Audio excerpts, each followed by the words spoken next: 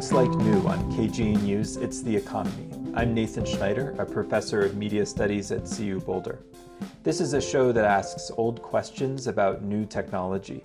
We join you on the fourth Thursday of every month on the old-fashioned radio, or you can listen online as a podcast. Looks Like New is a production of the Media Enterprise Design Lab at CU Boulder.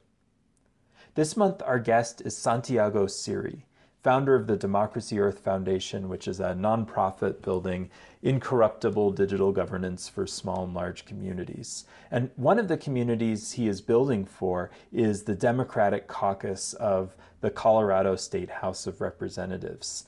The question that we're exploring this month is, what is the next phase for democracy?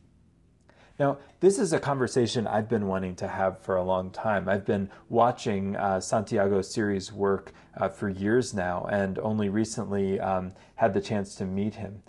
We're in a moment of crisis for democracy around the world. But democracy doesn't just need defense. A lot of times we see people talking about, mounting more lawsuits, protecting institutions, defending things that people have done for generations. But maybe what democracy really needs is a better offense. It needs to evolve to address the shortcomings that led to the crisis in the first place, that led to people feeling that the system wasn't serving them, wasn't responsive to them. And few people have understood this like Santi Siri. In Buenos Aires, where he's from, he was founder of Partido de la Red, which translates to Party of the Net. It was an early internet-based party that set out to hack the process of city government in Buenos Aires. And it aspired to elect representatives who would commit to voting not just however they or their parties told them to vote, but as their constituents directed them on an online platform. So you elect someone to office, but then they have to vote. They commit to voting in the ways that their constituents tell them to vote on each particular issue. So it was a kind of hack of representative politics, turning that representative from somebody who has the freedom to do what they want as long as they're in office to someone who's a kind of proxy for the ongoing expressions of will of their constituents. Really interesting move from representative democracy to a kind of direct democracy. Now that project has passed a bit, but now Siri is working on a new effort employing blockchain technology, the same stuff that underlies Bitcoin, using secure, programmable digital tokens to bring democratic practices into everyday life, beyond the occasional ballot box. This project, Democracy Earth, offers a range of tools through which people can express their preferences, make collective decisions, all using the secure underlying ledger technologies of the blockchain that prevents the kind of tampering that we might be concerned about, especially around digital ballot boxes and things like this. It's a technique that allows us to have more trust in the tech that's being used to handle people's preferences. It's a really exciting project, not only because of the technology involved, but also the broader foundations and philosophical visions that Siri offers and comes to this effort with. Santi, when did the future of democracy begin to matter for you? Great question. I think that I transitioned from being a technology entrepreneur into a political hacktivist back in 2012 when I was first invited to this event held by the World Economic Forum in Mexico. It was the first time that I went to an event that was much more in connection to the world of politics than my ordinary web industry events. And there I met a lot of activists from the region, from Latin America. I met this guy, Giorgio Jackson, who was a Chilean today is a Chilean congressman. He was the leader of the student movement, was my age, around 26, 27 years old. And he understood how to speak about digital culture as well. So there I saw for the first time an activist of my generation and able to talk about politics using our language. So when I went back to Buenos Aires, I started, along with some colleagues and friends, this political party, and we started exploring how we can use technology and the internet to improve the quality of our representatives and our democracy as a whole. And tell us a bit about what you did to build that party. What did it take? I mean, how is it different from building another kind of political party? Who had to come together in order to make this happen? So it's kind of a perfect storm that needs to happen because political parties are not a device that it's investable by money, really. I mean, in the US they are, but that's the problem with American democracy. It's run by money. But in other countries, there is no money. The only ones that have money is the people in power, the people already in place in powerful political parties. So in order to start a new party, without financial resources, you need to have a lot of people that are very much convinced about the possibility of a new idea. And we had a couple of resources. One was that we met every week. I think that this thing happening in the real world, this community element of actually meeting every Friday night, we had these meetings we called Technology, Politics, Alcohol and Narcotics. And we met from 7 p.m. until very late at night, and if you were willing to sacrifice that Friday night, then it meant that you really cared about this idea. The idea was to use technology to improve democracy, to have a representative that will always vote according to the internet was kind of the hook to that principle. And the other element that I think was very much important in the reality of this happening was the fact that I had access to a very popular radio show in the city of Buenos Aires. I had a technology column on a radio program that reached 1 million listeners over the whole city of Buenos Aires. So every week I would talk about WikiLeaks, I would talk about the Pirate Party, I would talk about Julian Assange, Edward Snowden, Aaron Swartz. And when it came about the idea of sharing the possibility of doing a political party to 1 million voters in the city of Buenos Aires, really helped grow the viral effect of all of this. The third element is a very clear goal, to be able to identify the target of the running for office in 2013. We knew that we had a year and a half when the whole thing started. The first meetings was really literally 4 or 5 people, 6 people. Then it eventually grew to 20, and then very fast grew to 100 and 200, and it went really crazy during the campaign. So having that goal helped, really run to the objective of getting the party recognized. We needed 4,000 signatures, so we got around 6,000 because they usually invalidate a lot of those signatures. And we got our rights to run for elections in 2013.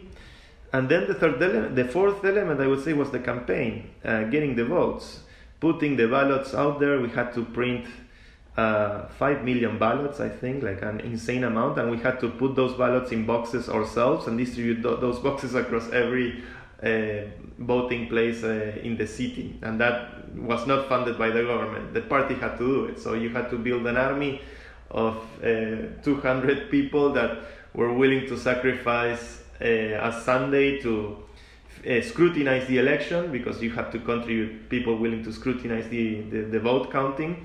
And if you don't contribute people to the vote counting, you know that you will get votes stolen. Holy shit, it was really, really hard. And it's not done with money, it's done by conviction. It's politics. And it was an incredible process to go through all of that. And how did this process transition into your latest project, Democracy Earth? What lessons did you carry from Partido de la Red into this, blockchain science fiction project that you're working on now? Well, I found out about Bitcoin in the year 2011. The party started in the year 2012.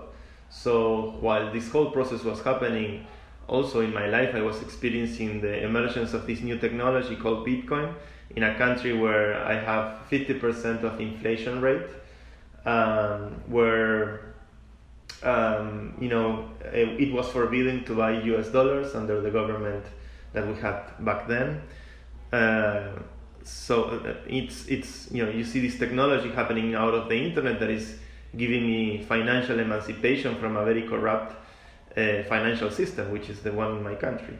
So it was a very natural fit when talking about Partido de la Red to the people that were willing to invite us to a conference or to expose our ideas, to talk also about Bitcoin and to talk about these technologies and how these new notions of using the internet to empower ourselves down to the individual level are very much a tangible, real thing that are having an effective economic impact in those who are crazy enough to take the risk.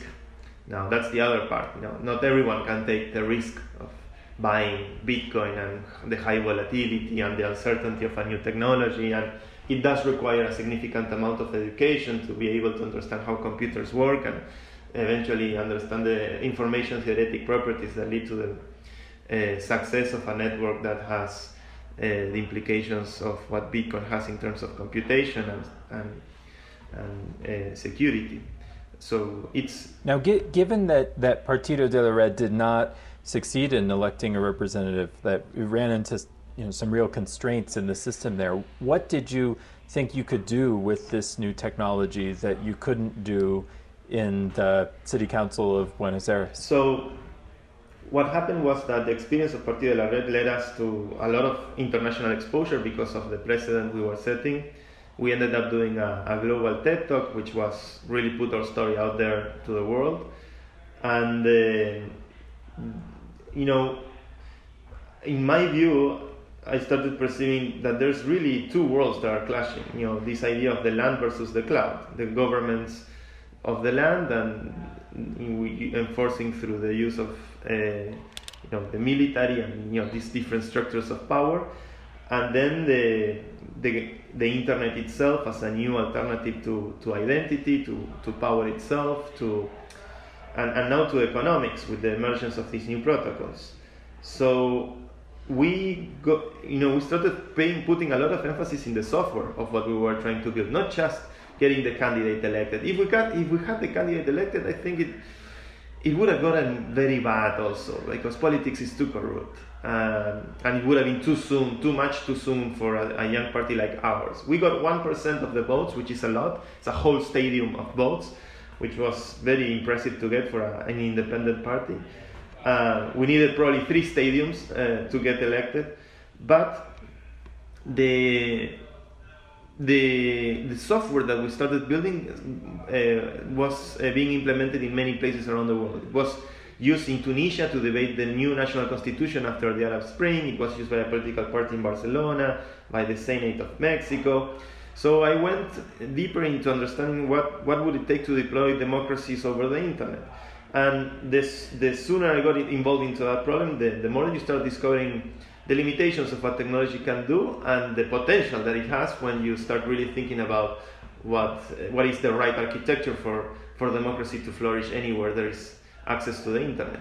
So in 2015, we get a grant from Y Combinator, and that's when I moved to the United States and start Democracy Earth to do research and development, implementing all kinds of digital democracies in very real contexts across the world, and understand, what is the best configuration and the best guarantees that we can get to be able to have democracies deployed over the internet. You're listening to Looks Like New. We're speaking with Santiago Siri, founder of the Democracy Earth Foundation, a nonprofit building incorruptible digital governance for small and large communities. Next, we'll hear about the community that he's been working on building for the Democratic Caucus of the Colorado State House of Representatives. Did you know you can name KGNU as a beneficiary in your insurance policy or individual retirement account? Yes, and you may receive additional financial benefits as well. The next time you meet your advisors to review your estate or long-term financial plans, please remember you can include KGNU. For more information on creating a legacy gift in your name, please call Sarah at 303-449-4885 or visit kgnu.org.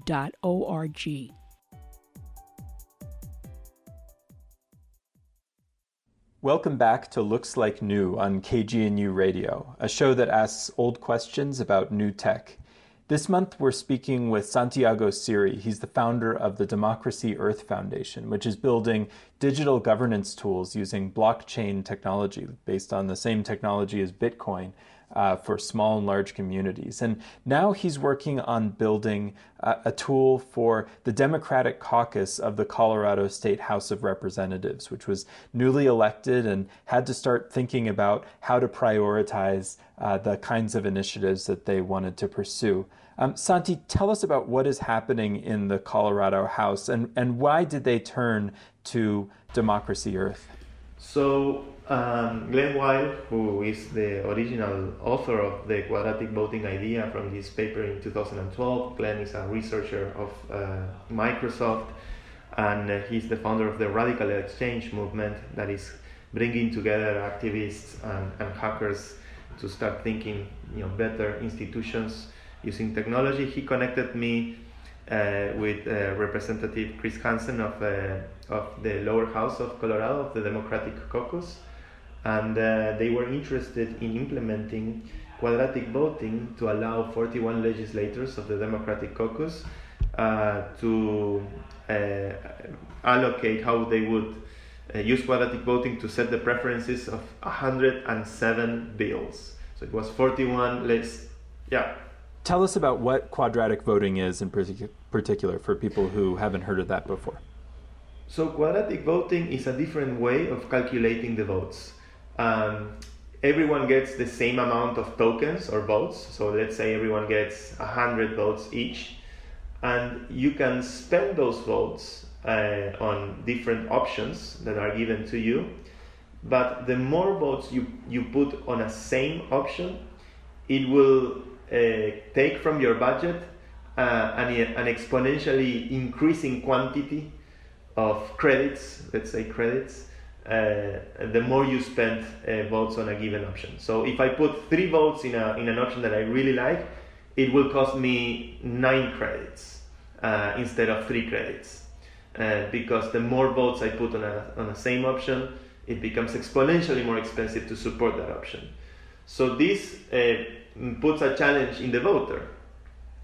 Would you rather support many different options but with only a small input, or would you rather put a lot of your emotional investment in up to an idea and just put as many tokens as you can on a single option? Because you can speak loudly, but if you really care about something, you have to speak very loudly under quadratic voting. It's kind of an ironic model in a sense, because we're very worried about the influence of money in politics. You talked about that earlier. But in a way, it's a way of putting money into politics in a more structured sense, or putting a differential value, enabling people to, rather than fund initiatives that they really care about kind of outside the system, it enables people to prioritize the things they really care about within the voting system itself. Yeah, an interesting thing that I think emerges from QV also is that when it computes the vote, because of this property of how apparently square roots or powers of 2 behave, is that the winning option will likely be the one that has more votes, but also more legitimacy among the participants. So it has this ability to compute votes with a greater spirit for consensus. So it's a very promising way of tallying and computing votes. I think we have to try different variants with different, explore with different types of ballots, different types of economic distributions of the votes. But it is very promising, and this is the first ever implementation in the United States. As far as I know, I think even the first ever official implementation in any government. It's a very novel idea, the one of quadratic voting. It appears in Glenn's book, Radical Markets. And so we have to tread cautiously and make sure that we can implement this in very good environments, but environments where there's real money at stake, where there are real decisions at stake, real political power at stake, not simulations. That's the challenge of implementing democracies. And it's tough to find these cases because most people don't want to be democratic sometimes. and this implementation was about prioritizing things that people wanted to, the different representatives wanted to bring out to the fore. Now, what kind of outcomes came out of this process? What did you learn from this early experiment? So we're still processing the data. Some things that we have seen, very preliminary. I'm struggling to find the mental time to dig through this just yet, because this happened actually last week. But we had the 41 legislators voting. With 3 of the voters, we see that there was some kind of erratic behavior on the interface, which we have to analyze and understand if it was a bug on our end, or if it's what kind of glitch led to that problem with the software. Then we have seen of the 107 bills, only 5 of them did not get any votes. So there was a very interesting distribution of the votes. The winning proposal was equal pay for equal work. I would like to see how would the results change if we didn't apply the QV formula to the tallying of the votes. We have that data, but I haven't made this contrast just yet with the data. But yeah, it's a first experience. Implementing these systems it takes a lot of effort, because needs to have very clear rules and an interface that can communicate very clearly also how you engage and participate with those rules. So it was a very challenging implementation, but I think it's one of the most important ones that we have done so far. So you were able actually to test how the outcome would compare if they had used a conventional voting mechanism as opposed to quadratic voting. Yeah, we can extrapolate that, but it's the truth is that quadratic voting already changes how your mind works as a voter. So we can never know for sure. We have seen how is research. that? Say more about how it changes your mind, how your mind works as a voter. So when you start distributing votes in different proposals, and you realize that you really want to support something that maybe you weren't aware of, the revision of your vote is much more common to happen under QV because of how this formula behaves. I'm putting, suddenly I find that cause I really care about. What other causes shall I sacrifice if I really want to engage supporting this? It allows to more revision in the voter. We have seen this in some research that was actually led by Glenn himself. But it's important to communicate how these rules play out. QV still, I think it's a newborn idea. This is very exciting news to see the state of Colorado pioneering this for the whole world to see. I think there's a huge demand in society to see the innovation in democracy. And we realized this because it really caught me by surprise, the repercussion when we announced this news had. It was the most important news we had as an organization coming from Democracy Earth since in these past 4 years. We have implemented all kinds of voting schemes. We have implemented liquid democracy, participatory budgeting, direct democracy, ranked choice, the Trojan politician in a very important decision in the National Congress in Argentina. And this one with quadratic voting is another idea that we get to see in a real context. But it is very promising because I like this. We do democracy when we have deep disagreements. Democracy comes to save us when there are deep disagreements, and to find a way of reaching a decision that at the same time can guarantee a wider level of legitimacy within the constituency participating, I think is a very promising idea. We have to take into account that the reason we have the 51% democracies we have today is based on also scientific ideas like the ones from Condorcet in the 19th century. So we are in the 21st, and we have computers, and we have this new medium, and we interact over social media, and we We know already how to social media can lead to incredible stuff sometimes and very nasty stuff some other times. So, but we need to adapt democracy to this new reality where speech is happening. Tell us a bit more about, give us a bit of a tour of some of those techniques that you just described, like liquid democracy or other models you mentioned. What are voters, what are our citizens, participants in democratic processes missing out on that they could have access to through these kinds of techniques? When we're just used to putting our checking a box and putting it in the ballot box, what else could we be doing that would that might better represent us and instill greater legitimacy into our political systems? Oh, there's a lot, and I just tweeted about this morning, so I have my tweets here to help me. But you have liquid democracy. There is this idea where you can vote directly on issues or delegate voting power to someone you already know and trust.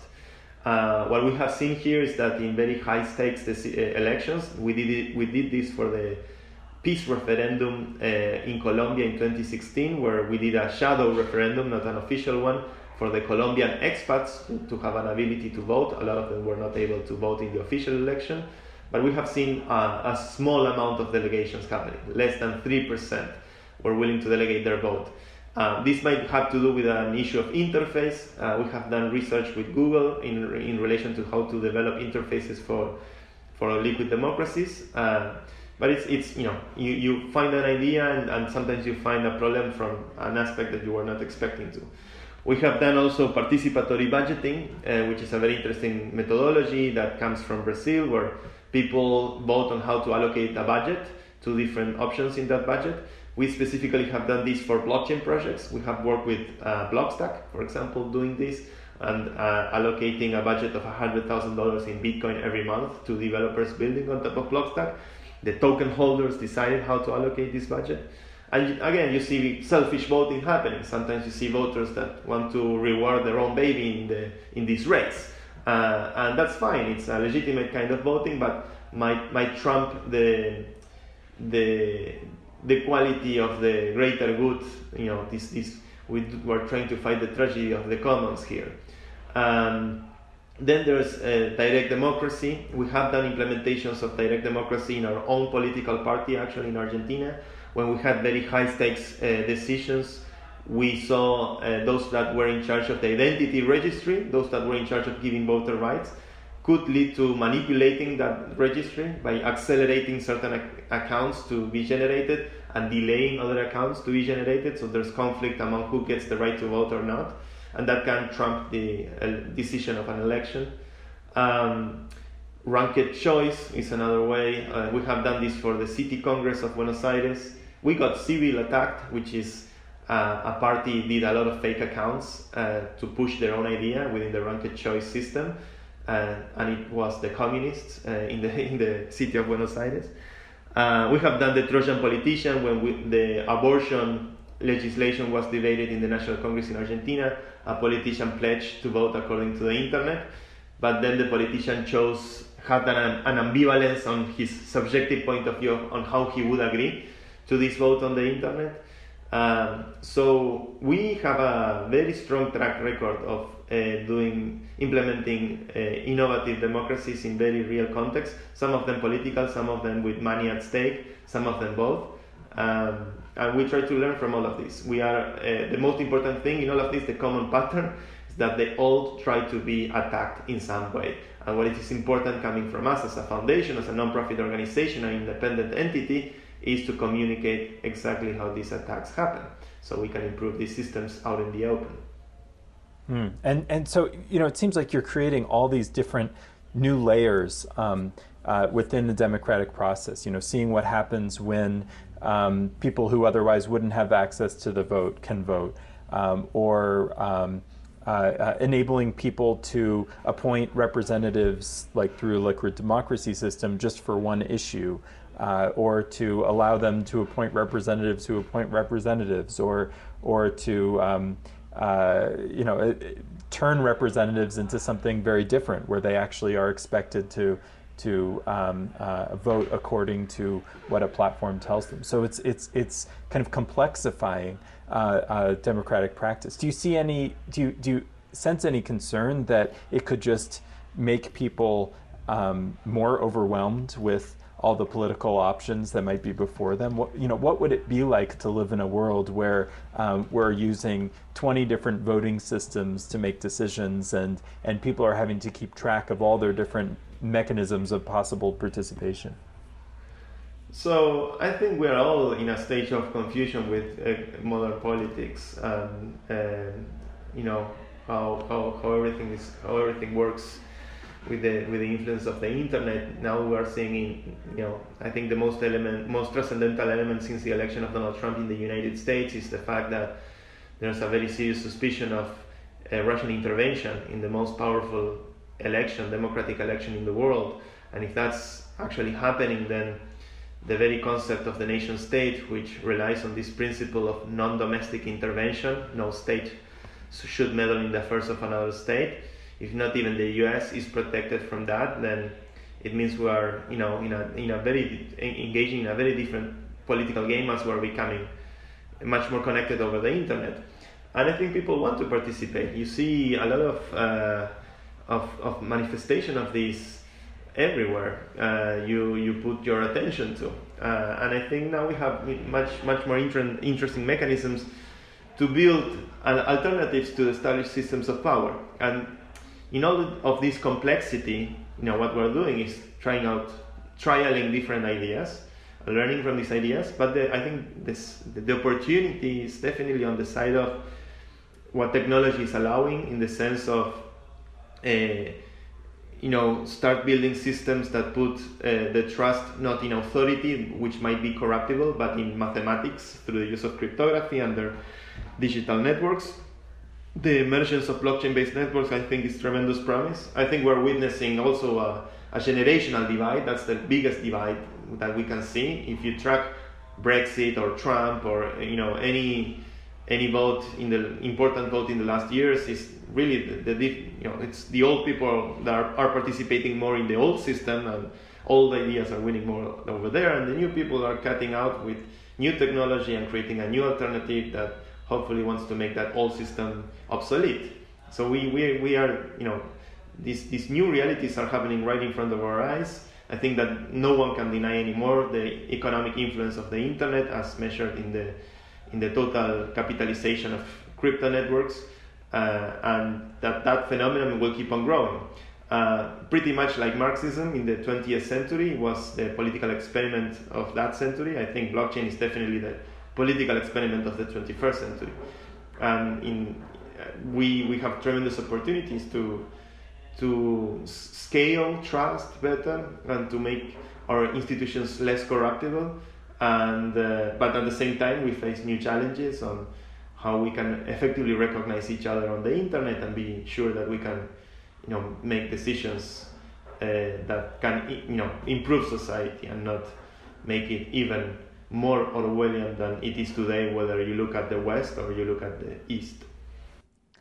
You're listening to Looks Like New on KGNU Radio. We've been speaking with Santiago Siri, founder of the Democracy Earth Foundation, which is building digital governance tools for communities of all sorts. And the community he's been working with most recently is the Democratic Caucus of the Colorado State House of Representatives, which is employing his tools and a mechanism called quadratic voting to determine its priorities.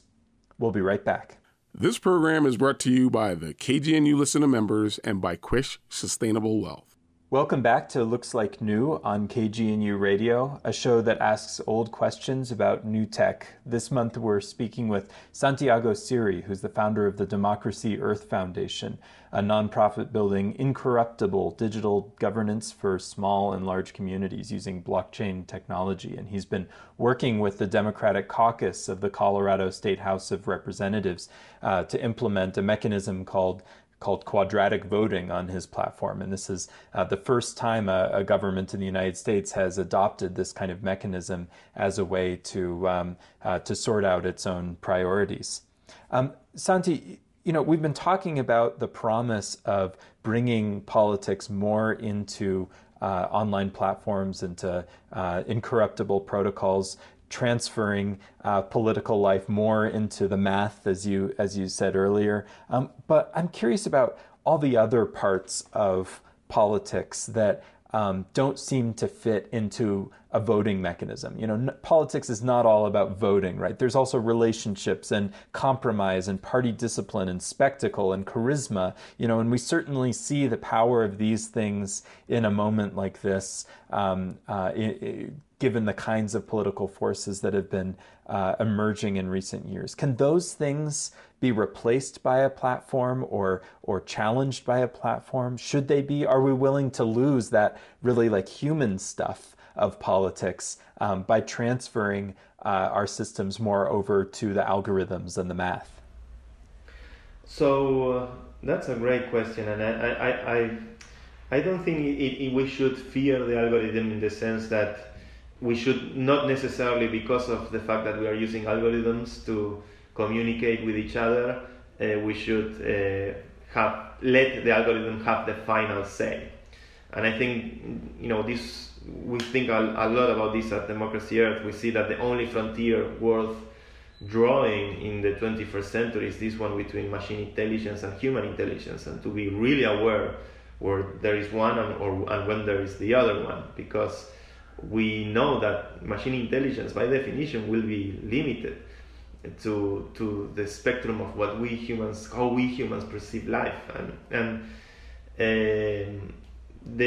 I agree with you that voting is the political economic transaction that we do, and it's just we take it from that perspective. We look at it as a problem strictly of political economy, how people make choices within institutions and make decisions within. We can record and store and help make those decisions more transparent and scale the ability to trust.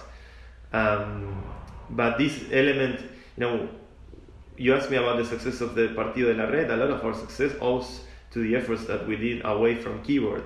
I think that our most successful marketing strategy was literally building a Trojan horse and going through the streets of Buenos Aires with a 4-meter, I guess it's 10 feet tall Trojan horse, and people, asking where the hell did these people come from and why are they going around the city with a mythological Greek beast.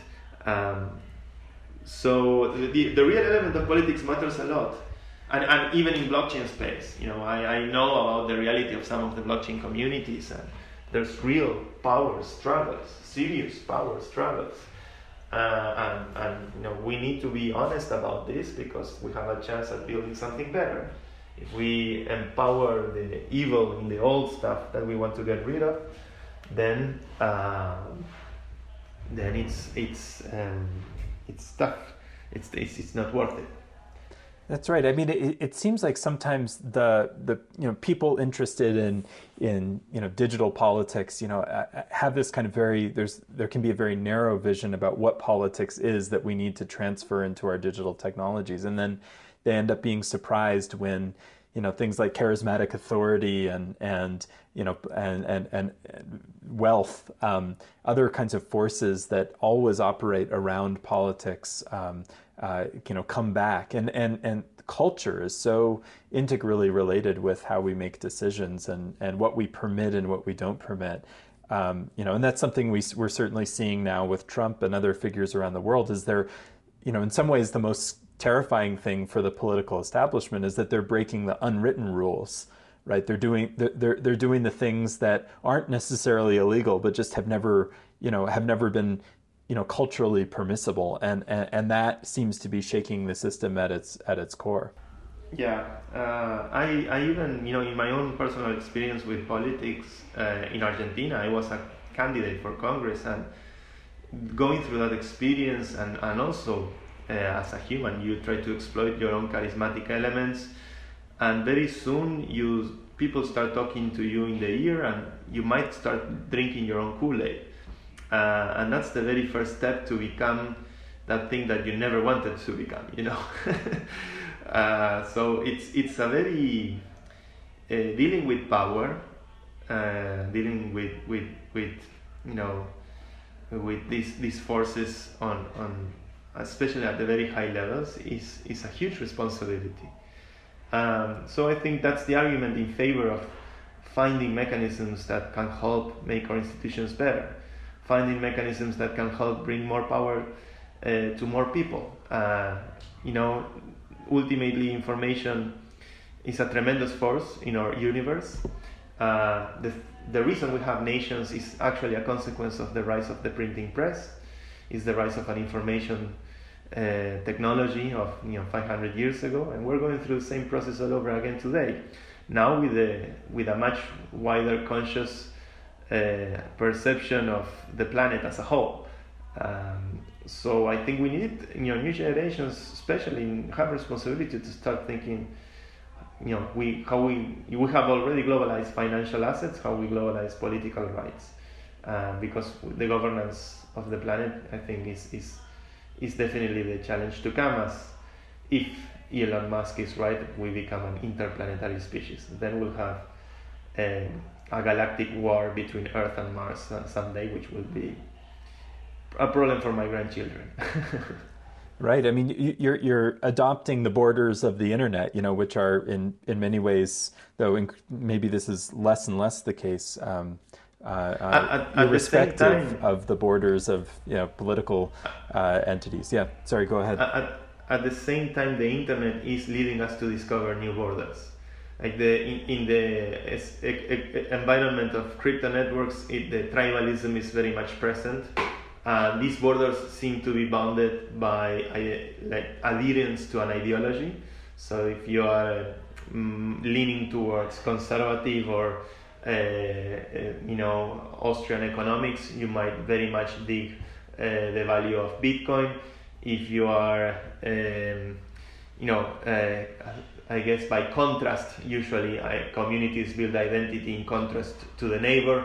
So if you are leaning to the opposite of that, you might find interesting stuff happening with Ethereum. And I think every crypto network is generating tribes and new kinds of nationalism, but bounded in code, in ideas about economics that can happen in information space. And this is also emergence of tribal stuff, which is, I think, also an interesting element of the nature of how we are as Aristotle would say we are political animals, son politikon, and we're still that even in the internet. And we could imagine a situation where the nation state becomes less important, right? And these internet tribes become more important. If we're getting more important services from them, we're making decisions through them in different ways. We could imagine a much more kind of complex world, a much more even tribalistic world, as well as a world in which there's a greater sense of unity and maybe a kind of human universalism that we haven't been able to have before, because we, for the first time, might have the option of making decisions together across boundaries. There's in every struggle there's always two sides, the internal and the external. And I'd say in the internal there's interesting to see the different clashes of ideas. Even you can go within Bitcoin itself. Like the biggest debate that it had in 2017 was whether increasing or not increasing the size of the blocks from 1 megabyte to 2 megabytes, and that led to a huge divide in the community. So it's all this. Politics is ultimately dealing with conflict, dealing with the unexpected, and dealing with power. But I think it's important to keep the light of democracy alive. Democracy is the one ideology that is not absolute, it's not totalitarian, it's the one exception to all the other ideologies, because it's simply a mechanism about how we implement a mechanism. It's kind of open-ended. It's always a work in progress. So we want to support that idea in every way we can. Right. The philosopher Jacques Derrida talked about democracy as democracy to come. Always this thing that is in the future, this thing that you can never quite hold. What are the next test cases that you're looking for? If you could when you fantasize about where you'd like to try out the tools that you're building, what are you looking toward? What are you hoping you'll be able to try this out on? So as we look deeper into the problem, we try to understand what is the one single thing that we should put focus and attention on in order to have the largest possible impact. And that I would say that when it comes to democratic systems, we have tremendous promise with the rise of decentralized networks, in the sense that these are environments that should be censorship resistant. But within that context, to do voting is actually extremely hard, because these are computational environments where it's extremely easy to generate an identity. So even easier than the web itself. So extremely cheap identities lead to many ways of gaming democratic decision-making processes. So if you thought that all the Russian trolls on Twitter were overwhelming, these kinds of networks are vulnerable to even more of that kind of abuse, right? Is that what you're saying? Yeah. I mean, it is civil space, like they say in the technical jargon, because to generate a new address that you can use to signal your identity within the network takes 2 clicks. To generate a new email address in the web, it might take a little bit longer, and there are some checks now. But anyway, you can still buy for 10 cents thousands of addresses in Gmail, or in any, these markets, these black markets already exist. So it's also a problem that we are inheriting from digital space, not just crypto peer-to-peer space. What peer-to-peer space allows is censorship resistance, which is extremely important to allow for free speech, a precondition for democracy to flourish anywhere.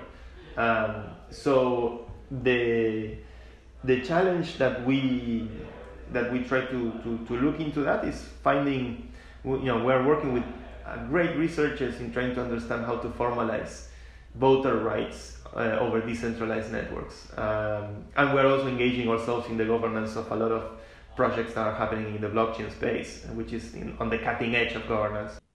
You're looking less to governments like the Colorado House of Representatives, and more to some of these emerging communities that are building their governance from scratch right now around cultures of Bitcoin and so forth. No, we have the capacity to look at both. We're very proud of what we have done with Colorado. We have worked with senates, congresses, NGOs, universities, political parties. We have a track record of working in those environments. I think that our responsibility is to bridge these two worlds. It's important to understand how we can bridge these two new realities. We have a legacy political system that everyone is inheriting across the whole world, and we cannot just break apart from that. There's a lot of blood, tears, and sweat. I don't know how Churchill said it, but that took effort to establish these institutions. And just breaking apart from all of that, being extremely revolutionary, I don't think that leads anywhere good. I think we do need to create a new layer that can interact with that legacy system, and we need to inject into that legacy system political ideas that favor much more this new layer, like what we did with the political party in Argentina. We are seeing actually Partidos de la Red, like the one we did in Argentina. There's one running in national elections in Uruguay this year. Chile has an elected congressman with Giorgio Jackson. Wikipolitica in Mexico has an elected congressman. We have seen the rise of these parties, these digital parties in Latin America in the last 10 years, which is interesting because Latin America as a whole is a very young democracy, with the exception of probably a couple of communist countries and Mexico, which had a very corrupt democracy with one party. I think it's important to look at the two worlds. I have a technical bias because I'm a programmer, and I spend most of my attention looking at code on my daily routine. But because we believe in the value of creating technology and technology that can be deployed anywhere, that's where the opportunity is. Well, it's not every programmer who has run for political office as well, and so you've seen both sides of these of this equation here. What do you is there an experience to end here that has motivated you to continue this work, to believe that democracy is even worth pursuing? I mean, we live in a moment where global polls seem to suggest that faith in democracy as a way of doing things is actually on the decline. What makes you work to build up this tradition of democratic life? It's when it comes to democracy, it's interesting. We all have different experiences with it in different contexts, different organizations. Sometimes we put a lot of weight on how we want a given vote to the outcome of a given election, and sometimes we might be even surprised when something that we don't like wins, but ends up being better. Or I think that there are positive elements to the experience of living in democratic societies that we take for granted, that we shouldn't just take for granted, that are very valuable. Democracies allow for free speech. Free speech, I just been in China a couple of weeks ago, and we take for granted the ability that we can say absolutely anything on the internet, and we have rights to our privacy. And I think those are properties, democratic properties, the properties that can have their best guarantee in systems where you are allowed to have divergence of ideas or different voices. And democracy is really calculating the force that you give to voices and trying to give equal force to every voice that can participate in the betterment of society. But of course, I wouldn't, I think we're in a world that is very much changing in very profound ways. At the same time, I saw actually very positive things in China. For example, their policies on climate change are extremely visible across all of Beijing, with every single motorbike running with electric engines. Every single motorbike. How have they done that? And I don't know. There are extremely valuable lessons for the West in those facts. We are seeing China becoming more capitalist, and even better at capitalism than the capitalists themselves. And we are seeing America also pushing for new ideas like universal basic income, which quite frankly are very much socialist leaning. And so this is, I think, civilization facing itself, the fact that it's becoming one entity, and that we need to really build these bridges between the West and the East.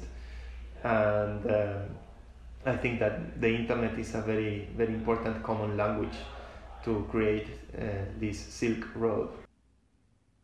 Well, thank you so much for joining us and for helping to make Colorado a laboratory for the work that you're doing.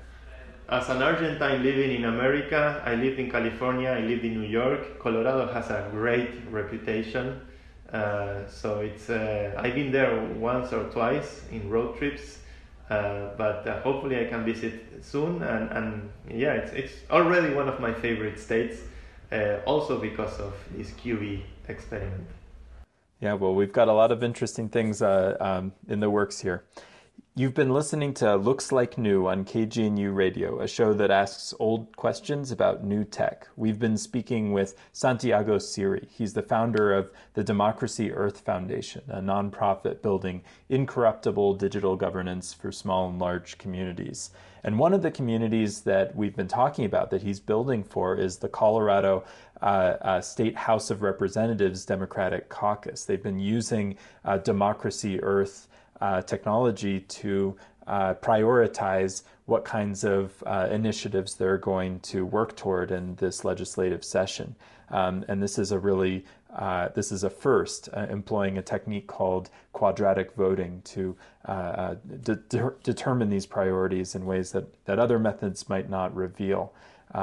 His tool has been increasingly employed around the world and is part of a vision for advancing democracy in radical ways.